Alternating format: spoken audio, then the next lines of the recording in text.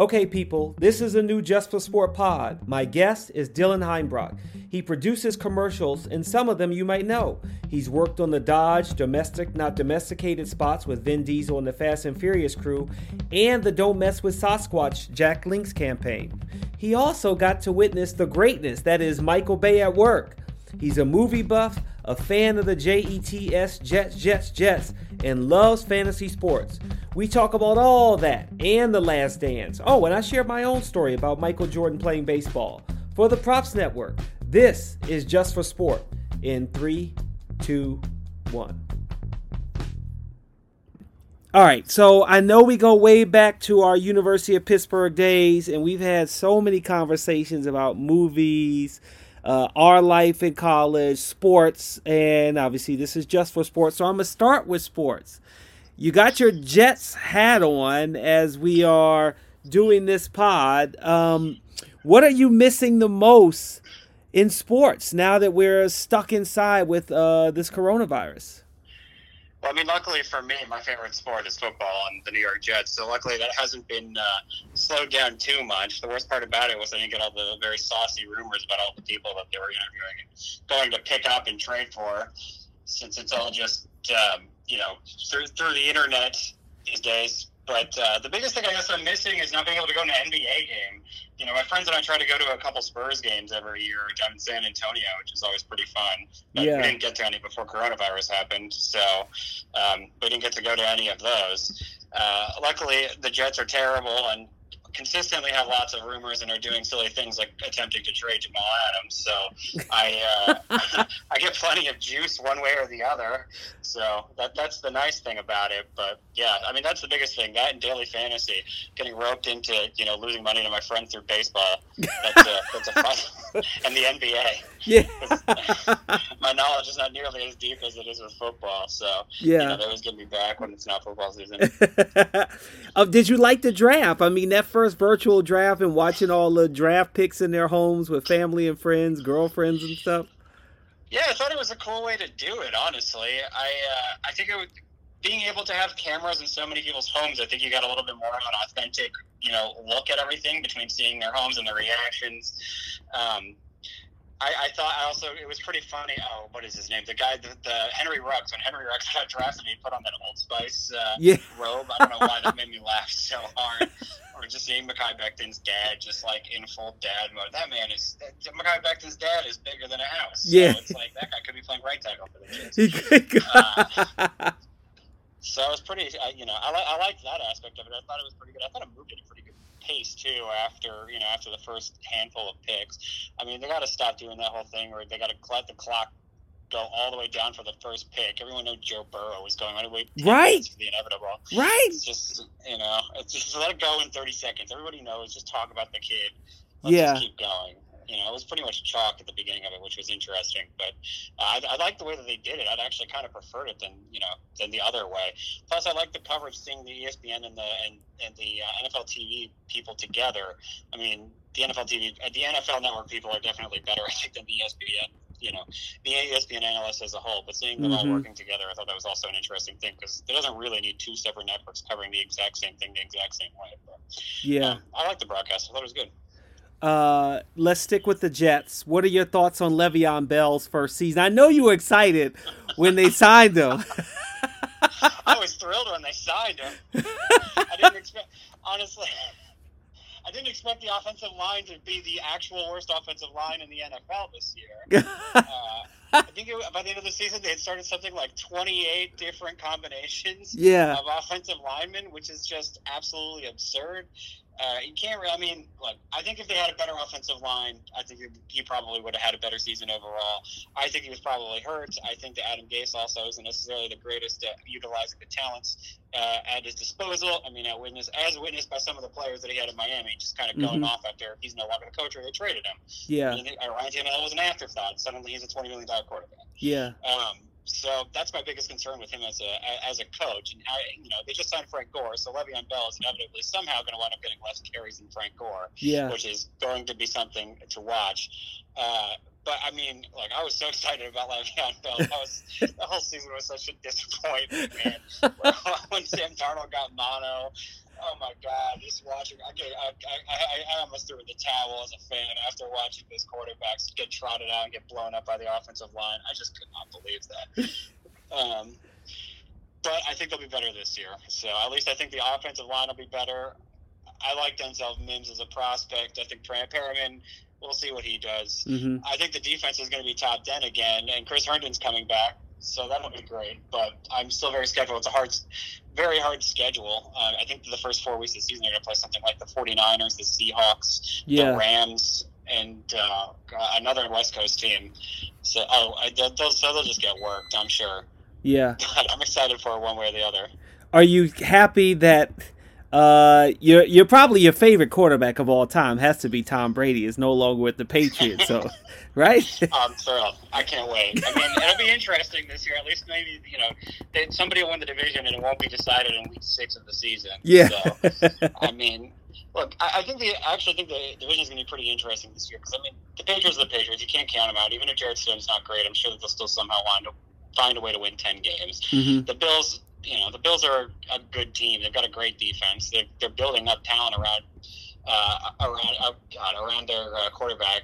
Hughes knows not very good, but we'll see what happens. If he can put it together, with Diggs and whatnot there, Josh Allen could, I don't know, he's somebody to watch. He can't throw the ball, but we'll see what happens with that. And then the Dolphins, they've got a great they've got a good coach. At least he was good the first year.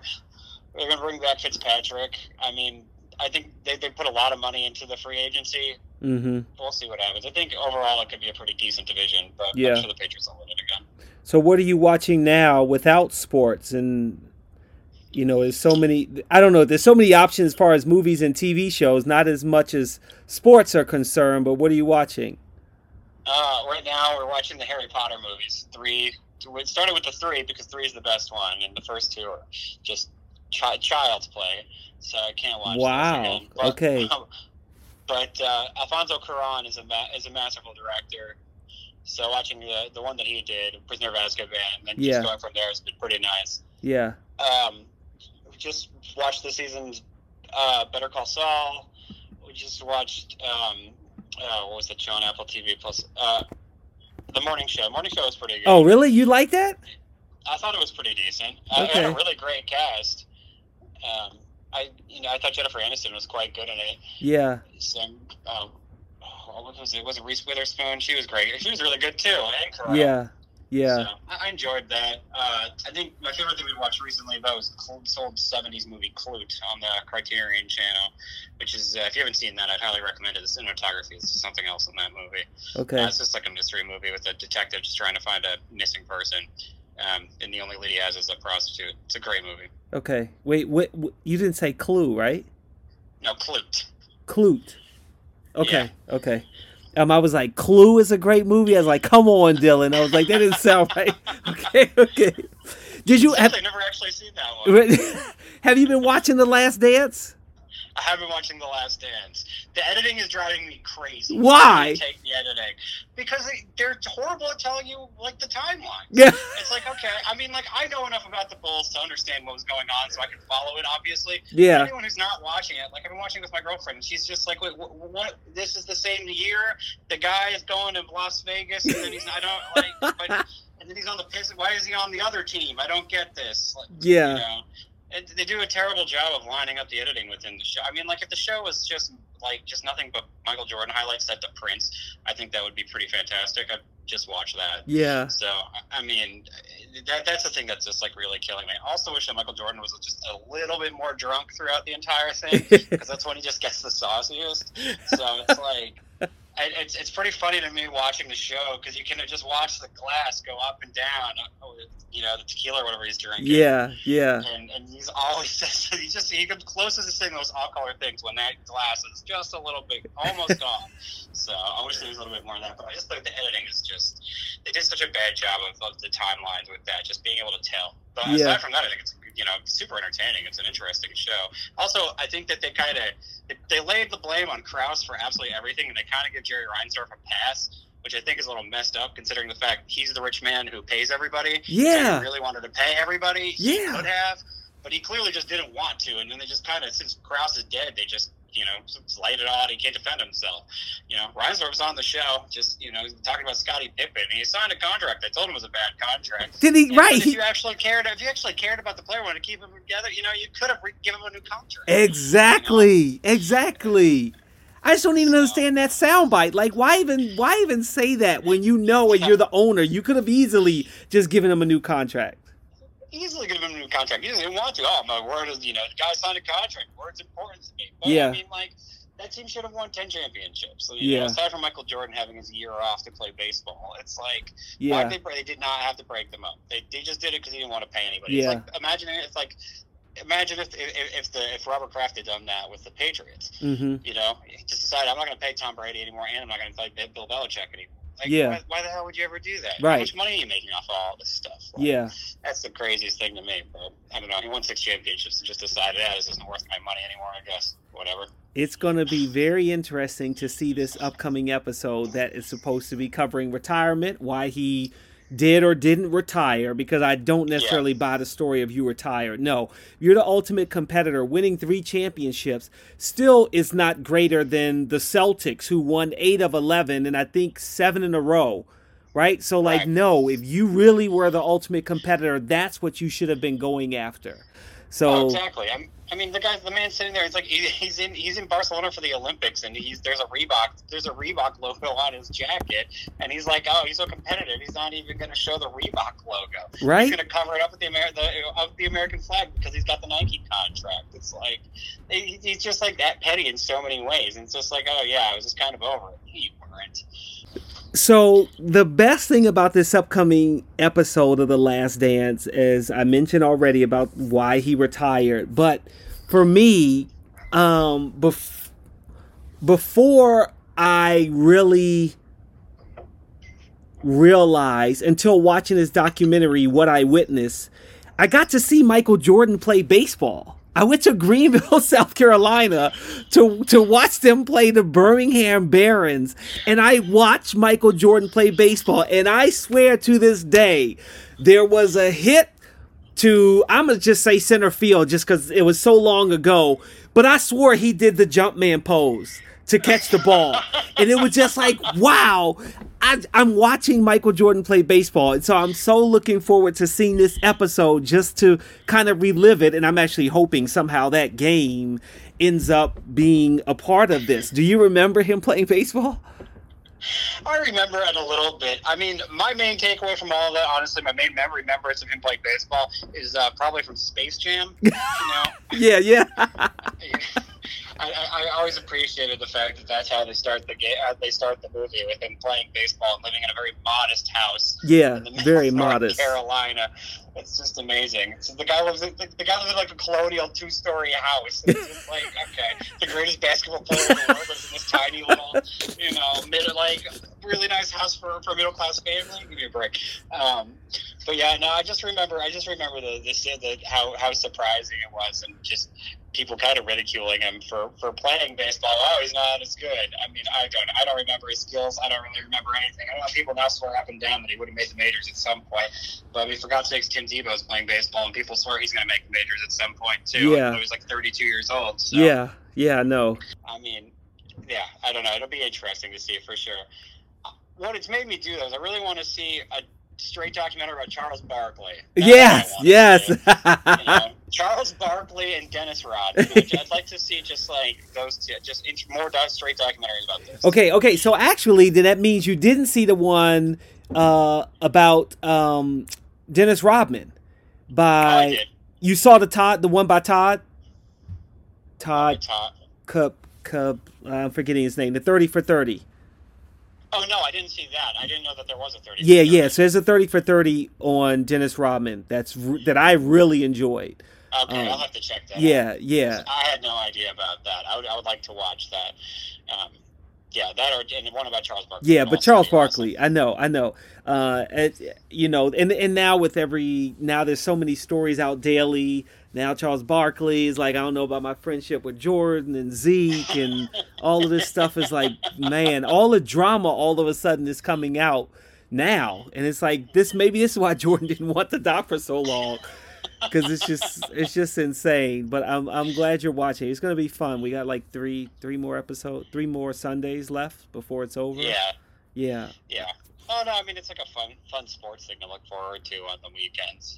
Like Yeah. I said, I just wish the editing was just a little bit better. But Yeah. aside from that, it's a fun sports thing. It gives me a fix, just like the NFL draft gave me a short fix too. Yeah. It did. Just a short one, right? Yeah, just a small little fix. Yeah. And then before that was Tom Brady. Then before that it was like, wait, we're dealing with coronavirus. What is this? We're shutting down the NBA? No way. It's crazy. Yeah, now I'm just going to sit around and watch Twitter for Logan Rye deciding with the Jets. Hopefully that happens. Hopefully. Before we get to your full career, you mentioned in your bio to me that you pitched a couple of Super Bowl campaigns. Can you tell me some backstory about that? What happened and maybe also how they didn't come to fruition?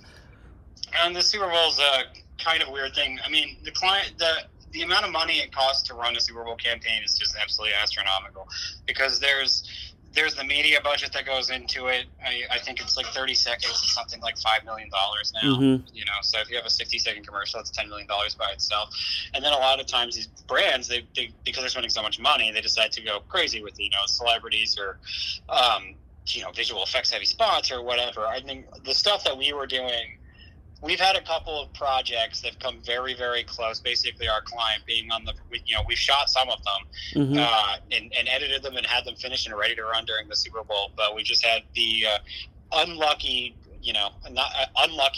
of the draw in which our client just decided, for one reason or another, not to run the spots, and that's happened a couple of times with a couple of different clients in my career. We were going to shoot. This year we had one that I was literally getting ready to go to Los Angeles to shoot it 1 week before the Super Bowl, before the plug got pulled on. What? So, yeah. Whoa. Because the thing is, like, I always wondered, you can still run the commercial, like, the half hour before the Super Bowl or the half hour after. You still are pretty much going to get the same eyeballs, right? Yeah. I mean, and, Dodge as a brand has done one of those recently in the last couple of years. I didn't work on the spot, but that was also another one where that was the last second where it was like, okay, we're going to run this in the pregame during the Super Bowl. And they were finishing it 2 days before the game. I remember having a mad dash to finish it because the client basically very late in the game decided that they would run, they'd run the spot. It was great for everybody. It got on there. Everybody was happy. It was a cool spot. But yeah, it's one of those things where there's just a lot that goes into it, money, politics, all sorts of stuff. So it's always kind of a crapshoot. I know I've heard stories from other people and, advertising podcasts and things of that nature where people have talked about how they had a spot they were sure was going to happen. They got their hopes up, and then the same thing, kind of goes away for one reason or another. But, I understand the politics of all of it. It's a lot of money that goes into all of that stuff. So, there's always the hope that it'll happen one of these days. Yeah. So maybe this will be there, assuming the football season happens. Yeah, we'll see if it happens. It was good to talk to Jim Jenkins about doing the Jeep Groundhog Day spot with Bill Murray, and they basically had to quickly turn that around before the Super Bowl, too. So hopefully someday you'll get a spot at the Super Bowl. That'd be awesome. Oh, yeah, one of these days. Yeah, one of these days. So you're career as it stands, you're senior content producer for GSD&M. What is it like for you to work on a campaign, not to take us in the weeds, but a short form of going from a pitch to seeing a spot on television? What does it take as you're working in making commercials? Sure. I mean, so basically what happens is on my creative teams, usually art director to copywriter, I work with a pretty small team. Usually it's just 2 creatives. Sometimes it's a few more, like some of the younger ones, maybe write a script and sell it through to the client, and they kind of, learn how to go through the entire process.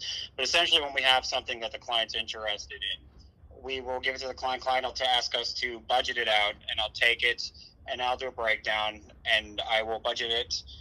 Then I'll give it to the client, and then they will tell me what their actual budget is. And so I'm always a little bit off from what they've got. And then I'll go from there. And then essentially what will happen is I'll take the script, and I will take my budget, and I will go to director reps who represent production companies and directors, and production companies themselves, and I'll give them the scripts, and I will say, hey, do you have a couple directors that would be interested in doing this? Or if I have one or two in mind that I think would be really good, I'll ask directly if, hey, is this person available? I'll give them my calendar, say, these are the time frames we're looking at shooting. This is when we're going to start pre-production. And then I'll do that. Then I'll go and I'll find an editor the same way, depending upon the visual effects, their visual effects needs. I'll do the same thing with visual effects companies. So basically, I'll source all the companies, I'll bid out the project, and once my client signs off on a budget, I'll award the project to a director, editor, visual effects company, sound company, all the people that do all of the direct work. And once it happens, I kick it off and we go into pre-production. Mm-hmm. And once we're in pre-production, we work very closely with the directors to find locations, to do casting, to do wardrobes. If we're working on a big project that requires set builds, they'll start pre-visiting their ideas for sets, and they'll send it to us, and we'll go through and, I'll make sure that my creative team and clients and everybody is looking at it, and the notes are addressed to make it, exactly how it's supposed to look. Once all that'll go up to the shooting, and once we shoot, we'll go into post-production editing. Once picture's locked, we'll do color and audio, visual effects if we need to do visual effects. So basically my entire job is once something is sold, I take it from point A to, point Z, making sure it gets done completely. Mm-hmm. What's the best part of your job? The people I get to work with, quite honestly. I've been able to work with some, directors that I've admired. I've been able to work with some, really great editors and audio people. It's always fun. I mean, the interesting thing about commercials is that so many people that work in the film industry and work in TV, they cross over into commercials because, it's extra paid and it's on a much shorter timeline than a TV show or commercial is, mm-hmm. or a TV show or a movie is. So I've been able to work with some people that I admire from television and from films, and work with some editors and stuff that, have fun stories about that type of stuff. But, honestly, it's just the people. We get to work with a lot of really fun people who, outside of advertising, sometimes, have projects that, get to work on together, or, at least talk about or get advice on or whatever. So that's really my favorite aspect of the job. And then honestly, some of these things when you get to go on a set and see the type of thing you're doing, you see it in post, what you went and shot, what's, what you've been helping cut together. It's just like, it's, it can be really cool and really gratifying. Mm-hmm. What's the hardest part? Wrangling everybody. It's like, it's one of those things. It's if you've, when we were watching the morning show, there's the what is his name? The guy from the TV show. Anyway, the guy who's playing the executive producer, his entire show, he's essentially just going around banging his head against the wall because he's the producer and he keeps trying to get people to listen to him and asks him to do things, and no one listens to him, especially his stars. And I was telling my girlfriend, it's essentially the same thing with me and my creative team sometimes, where it's just like, you just got to keep, hounding them to make sure that everybody's listening to you. That's really the hardest thing about it. But, at the end of the day, everybody's working to achieve a common goal. So everybody winds up, everything gets done in the end. Yeah. So that's the thing that sometimes you have to remind yourself. But it is, it can be a little daunting occasionally. What was it like? And because I imagine this is going to be daunting. Your first big commercial shoot. Which one was it? I think the first big one that I was told to go and run with was actually a commercial for Walgreens. It was a Medicare Part D commercial. But it was a fun story.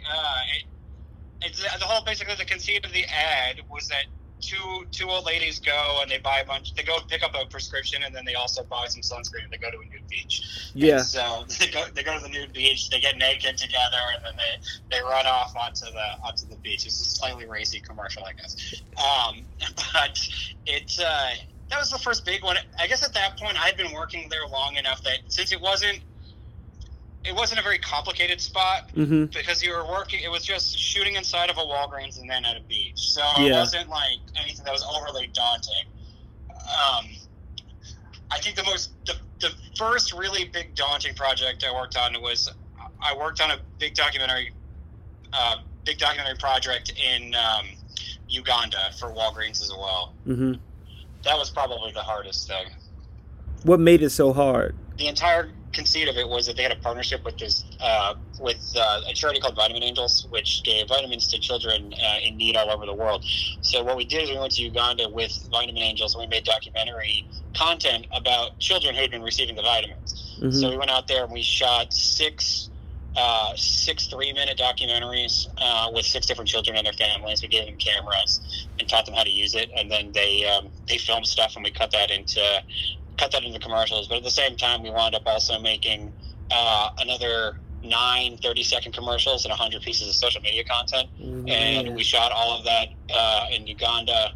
I think we were out there for 2 weeks. 2 weeks? We came back. Yeah, we were there for 2 weeks, and then we came back, and we had everything cut and finished within, I think, 30 days. Oh, my gosh. So, yeah, that was the post on that was one of the hardest things that I've ever. What size crew went out there? I'm sorry? What size was the crew that went out there? Oh, it was tiny. We had a documentary filmmaker who was a director DP, and then he brought a DP as well, and then a producer. And then the director and the DP ran sound. They were both documentary filmmakers that, they made a couple of docs that have been played at festivals and stuff like that. They're really great guys. It was a really fun project, honestly. So yeah, it was just the 3 of them was their film crew, and then it was us from the ad agency, and we had 2 clients there, and then 2 or 3 people from Vitamin Angels, the charity, and then we had people on the ground basically that helped distribute the vitamins, and we all busted all around Uganda, meeting with families in small villages all over the place, and it was a pretty incredible experience, and stuff that we made was. We were all incredibly happy with the work that came out of it. But that was probably the first big one that was definitely challenging. Yeah, and where did you stay? Is it your first time in Africa? Was there a hotel? You had somebody driving you back and forth, all of that? Yeah, we had a hotel. I mean, we had a hotel on the Nile. It was really pretty actually. There was our hotel was backed up against the Nile, and wow. Out on the river, every night there were people that would go out and they go fishing. What they do is they go out in their little boats and they put candles out into the water, and these little tiny minnows tiny fish would come up to the water, and they'd catch them, and then they use them for chicken feed. What? So we saw that every night, which was something very pretty to watch. Yeah. We were staying in this town called Jinja, which is a tourist town. There's a lot of whitewater rafting that happens there. Mm-hmm. So, and then we would drive basically every day. It was 3-4 hours to another village somewhere, different direction from Jinja. Yeah. So we had people driving us around. There was 2 buses. We had some drivers, and they usually drove safaris around. In Uganda, there's you can go see silverback gorillas and stuff. So usually they're used to safaris and whatnot. But it was great. What were some of the other places that you traveled to? I know you worked on Fast and Furious. Yeah, so when we do all the car stuff, especially when we're doing all the car stuff with Vin Diesel and the Fast and Furious crew, that stuff we shot mostly in Los Angeles. Oh, okay. I think we did one commercial that we shot in Miami. But the coolest thing about that, though, is they've got this really great proprietary camera vehicle that they use to shoot stuff. Mm-hmm. Basically, it's a Subaru, and they took the front and back bumpers off, and they took the headlights out, and they put mounts where the headlights and the taillights are. Yeah. And they can mount the camera to the car, so it's about 6 inches off of the ground. Yeah, it's about 6 inches off the ground, and it's on a gimbal that's remote control from inside the car, so they can drive very close, and the angles they can get are just super incredible. And just seeing the way that these drivers, of just the camera cars and then the cars themselves, and the way that they, can get so close to each other without even remotely coming close to actually hitting each other. Yeah, that's just something else to watch. So we did that in Miami, which is really great. We did one of those in Miami, which is a great place to shoot car stuff, and then most of it in Los Angeles. I went to Prague. I shot a big campaign for Jack Link's Jerky in Prague. We shot that one there because we didn't have an exceptional budget, but we needed to build 6 sets. So the money was farther in a country like that. Yeah. That was the one time I worked on giant set builds, and just being able to see that in action was just something else. We built a couple of miniatures of a Trojan horse and of a Viking ship, and so we shot miniatures for the opening, and we VFX some stuff into those, some people into those. But we had a big Viking ship, the interior of a Trojan horse, giant like Mongolian battlefield, Yeah. like an office set. It was really, really cool. Just just seeing the way that they worked on that stuff so quickly was something else also. How do you pick Prague? Like, how do you say, oh yeah, in Prague, that's where we'll stretch our money and get a set built? Right. There's like a book that you look through. No, so essentially I left it up to the production companies. So we needed to shoot that project out of the country. So what we ended up doing was asking the production companies to actually the production companies just kind of do some research as to where where would be the most cost effective way to do it in order to be able to stretch the budget to be able to do it. So there was people looked at Slovenia, people looked at Prague, people looked at Mexico, New Zealand, all over the place. It just so happens that Prague Prague was the place that we could go the farthest with the best crew that we could go the farthest with our budget. And most recently, you did the 6 Underground with Ryan Reynolds. You shot a commercial for that, and then some other content. What was that like? Yeah, so that was a commercial we did with Michael Bay for Alfa Romeo. That was interesting. Just being able to be on set with Michael Bay for a day was just something else. I mean, he works the way that he works. He doesn't storyboard anything, and he shoots everything himself. So what he does is he just shows up at the location with his camera, just tells the car, go this way, and then he stays there, he shoots, okay, now go that way, and he shoots it, and he goes, oh, that'll be cool, and he starts yelling at someone to get the sticks, or, just whatever else. It's pretty incredible, honestly. And his entire thing is, there's a lot of crazy stories about Michael Bay, but, his entire thing is trying to make sure everybody just moves as fast as possible so we can get as much as we can in a shoot day. I think we shot in 6 locations in one day, all over Miami when we did that project, which you don't really do very often. But that is, his entire thing, and then we shot another thing the next day in a car dealership where we shot a comedy thing with Michael Bay in a car dealership, and just watching him act was pretty fun to watch him act. I wouldn't think that somebody of his stature would shoot anything anymore. But I think that he uses it. It's like a badge of honor for him. Yeah, I think that's kind of his entire thing is, I use, it's my camera. It's a proprietary camera. Red made this specifically for me. I'm going to go shoot it, because I can. Yeah. So when I say this, I mean, on top of all of it, though, it's just, didn't make a point. I mean, essentially the DP on the project was more or less a AC, but he made a point of getting like a young DP that hadn't done anything before to work on the project with him. He gave an editor, like a first-time editor, a chance to do it. It was a national TV campaign. I mean, it was pretty impressive the way that he was able to, he was willing to do that. Just give people a first crack at something. Yeah. But, it's so big and also represents his movie at the same time. Yeah. And that's funny because as much as I was saying that, I remember I haven't, for so long being a supervising producer, I didn't shoot that often. And then one time our cinematographer was like, hey, you want to shoot a half for me? I can't remember what she had to work on, but I was like, oh yeah, give me that camera. Like, it's been so long I've been on the baseline shooting anything that I was really excited. So maybe part of that. What is it like when you then see your content on television? Do you recall when you saw your first spot actually running? Do you pay attention to that, or you've seen it a million times in the editing room and with the client? Well, I think the first time I saw it on TV and it was like impactful in a way, it was probably, just watching NFL football.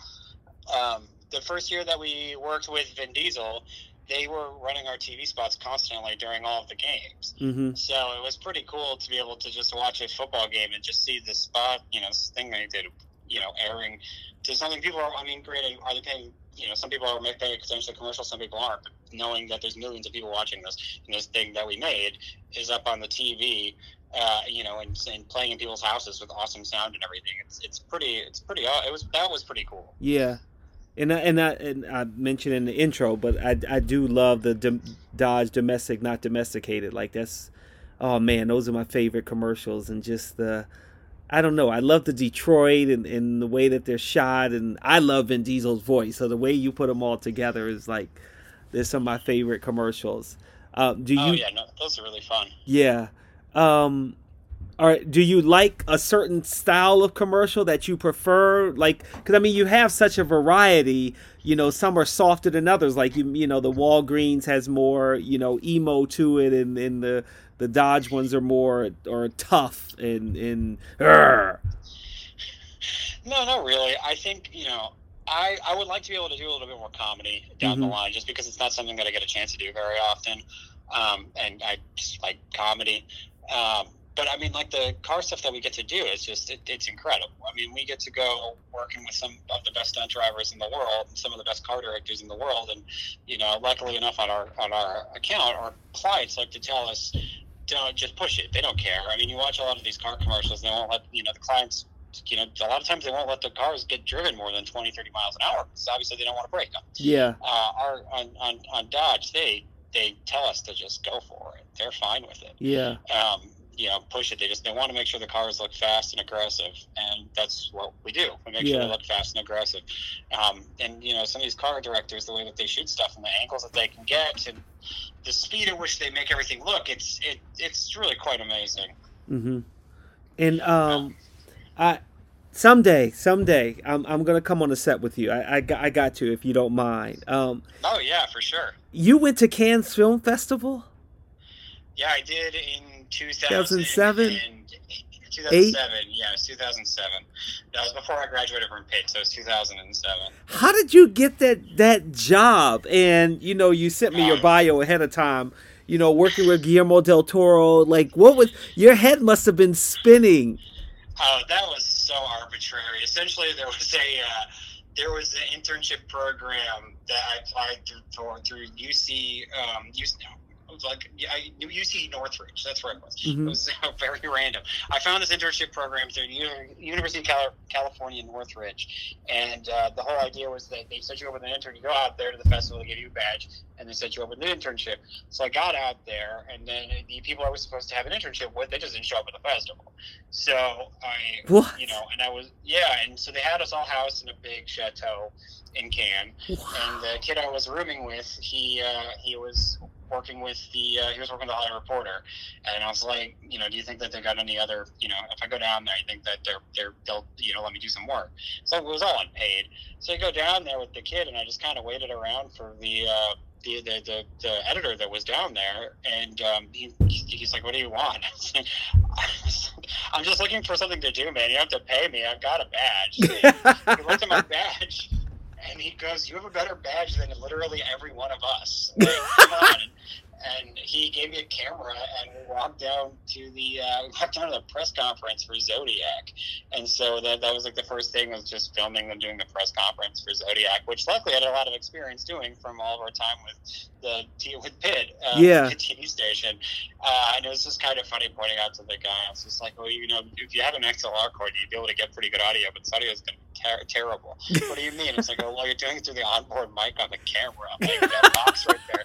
They're all plugged into the cameras, man. They had no idea. But at that point, they weren't filming anything and putting anything on their website. So that was a pretty great experience, being able to just go around the festival and shoot stuff. Yeah. And, have it go on their website. So yeah, Guillermo del Toro, that was like the kid I was working with. It was basically just like a 2-person crew of myself and my roommate, when he was basically the camera guy and I was basically the producer. And we got invited to go to a Hispanic press conference for a movie del Toro had produced called The Orphanage. And so we went to the press conference, and we just stood around until they let us talk to him. We kept asking, can we talk to him now? And then we're calling up someone from the Hollywood Reporter. Mm-hmm. Hey, yeah, you might want to send a reporter down here. We think we're actually going to get an interview with them. And eventually they told us, you guys, if you do it, just do it yourselves. So at the very end of the day, and they're telling us like he's not gonna do it, and they were like, and he sees us, and he just called us over, and he's like, you guys want to do an interview? We're like, yeah, okay. Sat there, did the interview. He's really quite a nice guy. He was very impressed with the fact that I was from Connecticut. He kept telling me how much he loved the fact that I was a Yankee. What? So that, Really? yeah, which is pretty great. Yeah, some other woman was like trying to give him a gift bag, and she had her dog, and the dog went under my table or under my chair, and he started barking like a dog. He started barking. I was like, "What are you doing? Like, you like dogs, huh?" And he goes, "Sure." And then he reaches under my chair and he picks a dog up and he holds it up and he goes, "Sure do." I had no idea how to respond to that. But yeah, that was like my first interview with anybody, and I was with Guillermo del Toro, the High reporter. Went back, like they put it up on the website, and I was listening to it, and I was like, "This is garbage, man! I can't even understand anything I'm saying." But they did. What they did? So, they did it, so I could say it happened. Yeah, that was great. It was a pretty incredible experience. Yeah, you definitely we're almost 40 minutes in this podcast. I feel like your life has been just amazing with all of the things you've been able to do and places that you've gone. And what has it been like to now have to stop down with coronavirus and think about where your life is from here? And I know you talk about reading 10 books at one time, writing screenplays. What are you doing with your time now? Basically, I'm just trying to find ways to fill my time. I'm reading. I'm trying to write a new project. I've got video games that I'm playing. It's definitely been a weird time. You see it with all the commercials that are on TV right now. Since nobody can shoot anything, everybody's just using stock and just making the same commercials over and over again. Mm-hmm. So, made a few of those, but now, basically just sitting around reading lots of books all about film. I'm reading an interview book with Harmony Korine, which is wow, which is something else if you like Harmony Korine. Yeah. I just read a book of interviews with Darius Kanji, the DP. That was pretty awesome. And in the book, there's a lot of in the book he's got all these old Polaroids from his entire life, mm-hmm. since he started taking Polaroid photographs when he was like 14 years old. And he says in the book that's how he kind of trained his eye to be a DP. Essentially, that's the best way to learn. It's to just frame a camera that way. So I bought myself a cheap Polaroid. Sun 660, and I've been documenting the quarantine via Polaroid the entire for the past month and a half, mm-hmm. Which has been it's just like a fun little experiment. By the end of this, I'll be able to put together a giant weird collage of the quarantine. Yeah. But that's pretty much it. Just watching movies, reading books, taking pictures. Just trying to write, doing research for projects, just trying to stay sane, stay busy. What is Austin, Texas like? I know you didn't, South by Southwest was canceled. People talk about it being so cool, but, it's right now everybody's just inside. But before that, what's Austin like? Austin's great. Austin's basically like a small. It's a big city, but it's not. If that makes sense, it's like mm-hmm. there's millions of people that live here, but the central Austin is a pretty small area, so it feels like a small town. And it's a lot of fun. Everybody likes to go out. It's a very outdoorsy city. There's a lot of arts. There's a lot of music, a lot of movies. Those are the things that I'm drawn to about the city. A lot of breweries, things of mm-hmm. that nature. So food seems very good. I think that the hardest thing for everybody right now in Austin with this is just having to, sitting inside. We basically just missed the entire spring where it's like really nice out here. It rains, but it's also otherwise pretty nice and temperate. And we're about to get into the summer, which is, spells 100 degrees every single day. Yeah. So it's if we're all released down to the wild when it's 100 degrees every single day, everybody would be happy to go out. Obviously, things will be open. Yeah. But it's it's still been nice. It's a very weird and interesting time, but there's still pretty decent restaurants that we can order from, and there's still wide open spaces you can go to. So there's ways to keep sane. Yeah, that's cool.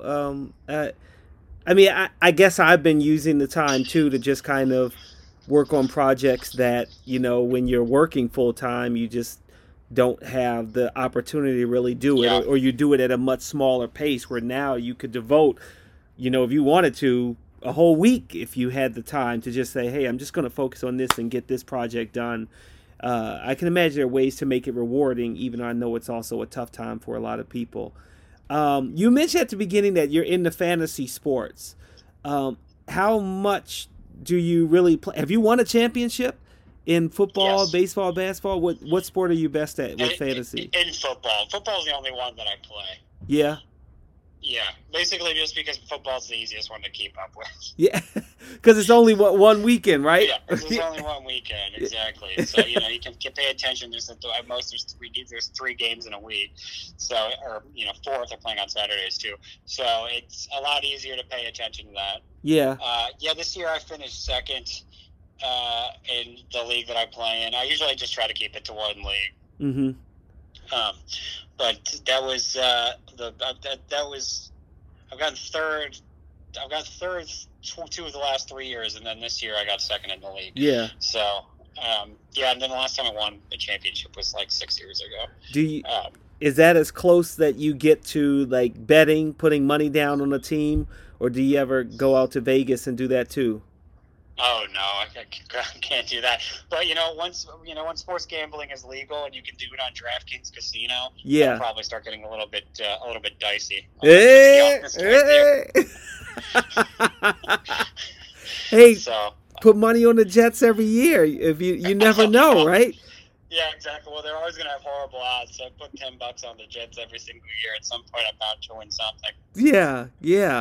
Give you something to look forward to with the season, or drive you crazier if they don't, do what you want to do. We both went to Pitt together. I want to end it on this. If you could reflect on your experience at Pitt, what it taught you to kind of be where you are today, and anything that you miss about our time with Panther Sports Network and just being at school. I mean, the main thing that I learned from Pitt was that, I could have a career in video production. I mean, that was, the biggest thing. I remember when I went to school, I didn't think that there was any way I'd be able to figure it out. And granted, I didn't necessarily think it was going to be in advertising. Advertising is just something that I kind of fell backwards into. But the biggest thing I learned from Pitt was just the fact that, I learned practical skills on how to make stuff. And at the end of the day, I was able to get into this. And, the knowledge that I learned about, editing and filmmaking at Pitt, it's actually helped me transition in advertising a lot, because when I'm sitting in an edit room with an editor, or I'm sitting in a sound room, or I'm sitting with my creative team or whatever, Mm-hmm. When I have creative opinions that they all listen to, Mm-hmm. if I'm sitting there while an editor is working on something and I ask him to try something, very often he'll try it and he'll be like, oh yeah, that is better. Or, I would the same to the creative team. If I have a suggestion, maybe we should try this. They'll listen to me, at least give it a try. I think that it gave me a knowledge base that I don't think I would have had otherwise, that I've been able to transition within my current career to be able to kind of lean on, Yeah. because if it was all just kind of film theory and things of that nature, and just like, nerd knowledge about things like Harmony Korine and what he was thinking when he made Gummo, I don't necessarily think that would be transitioning to my career too much, besides me just badgering everyone to try to bid Harmony Korine on a commercial. So I think that's probably what that's the thing I probably took away from all of it the most. And then just like going back to just thinking about the bleacher bumps and the TV shows and all that stuff I used to do. Those were so fun, man. Doing that stuff with Ken and Elias was so fun. Getting shouted out by, I'll never forget getting shouted out by Darrell Revis for being on bleacher bumps in our dorm. Yes, that's what I'm talking about, I tell Dylan. people about that all the time. I got my favorite Jay who shouted me out about my TV show on the student TV channel when I was a sophomore in college. I can't complain about that. I think that's pretty cool. Good times. It was definitely good great times, Dylan. I always enjoy talking with you, even back in the day, and even this podcast was just awesome. You're so entertaining, and I always find your knowledge to be it spans. Sports, film, philosophy, like everything. You just have an opinion about everything, and I always enjoy hearing from you. Very comical. Thank you, Dylan, for being on the pod. I appreciate it. Oh, absolutely, Jim. Okay, thanks for having me. It's great talking to you. Yeah. As I mentioned earlier, I cannot believe that I actually got to watch Michael Jordan play baseball. The Greenville Braves versus the Birmingham Barons. And it's funny because I want to say I'll never forget it. For a moment, I did until this documentary came out. And it really made me think about how, you know, yeah, it's cool that now I get to watch LeBron play basketball and I've seen him play in person, but it just seems like such a special thing to be able to say that you got to watch Michael Jordan not only play basketball, but to see him play baseball too. It's just amazing. I mean, I remember the stories about how he bought a tricked out bus for the team. So I made sure to get to the stadium early to watch the team bus arrive and to see him get off the bus and the pomp and circumstance of all of the fans that showed up in this small town of Greenville, South Carolina. I didn't miss a beat after, grabbing, what was probably a hot dog and a soda. I sat in the stands and watched him warm up and saw him, running out in the outfield before the game. And, I don't even know if I appreciated it back then as much as I should have, because I was watching Air Jordan, soar through the air on a baseball field. But I do, when I look back on it, think that I must have understood the significance of it because I went. I worked in Atlanta at the time. I worked at the baseball stadium with the Braves, and to be able to see the Atlanta Braves play baseball. I still have a ball that David Justice gave to me. It's one of my favorite on my mantelpiece. And then to go up and see Michael Jordan play the Greenville Braves is just something I will never forget. And as I look back at the pictures that I took that day, I'm just wow, just in awe of, yeah, Jamoke, you did that. I mean, I don't know if I can help you visualize it anymore. Obviously, I know you're just listening to this podcast, but I swear it was like he was doing the Air Jordan move when he went to catch a baseball on a pop fly in the outfield. He just was so graceful. As graceful as he is on a basketball court, I saw that grace in the way he played baseball.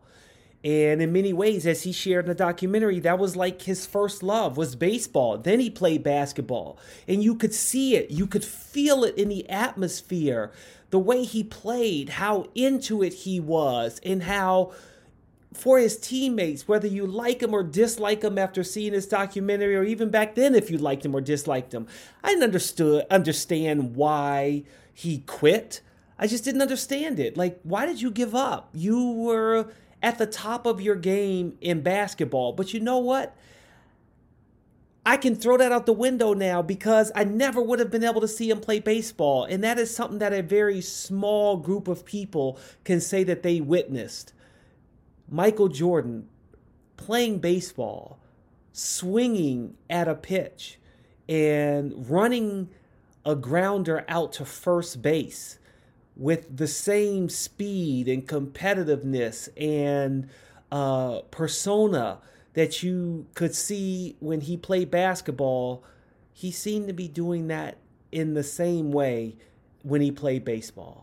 And I hope that for any of you that's listening and watching The Last Dance, that maybe you also have a memory that it is making you smile and making you remember that you got to see the greatest NBA basketball player ever of all time play basketball live and in person, and then double that down and say, yeah, I also got to see him play baseball, because that was unique in a much shorter amount of time in his life that you would have had that opportunity to see it. And if you did, you saw something special.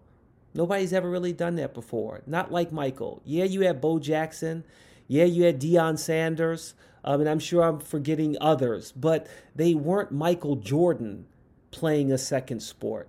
That is something truly special that I will never, ever forget. Man, it was just, wow. I got to see Michael Jordan play baseball. And if you did too, I'd love for you to share your memory of seeing Jordan play baseball. You can hit me up at Jamoke Davis on Twitter, Instagram, whatever.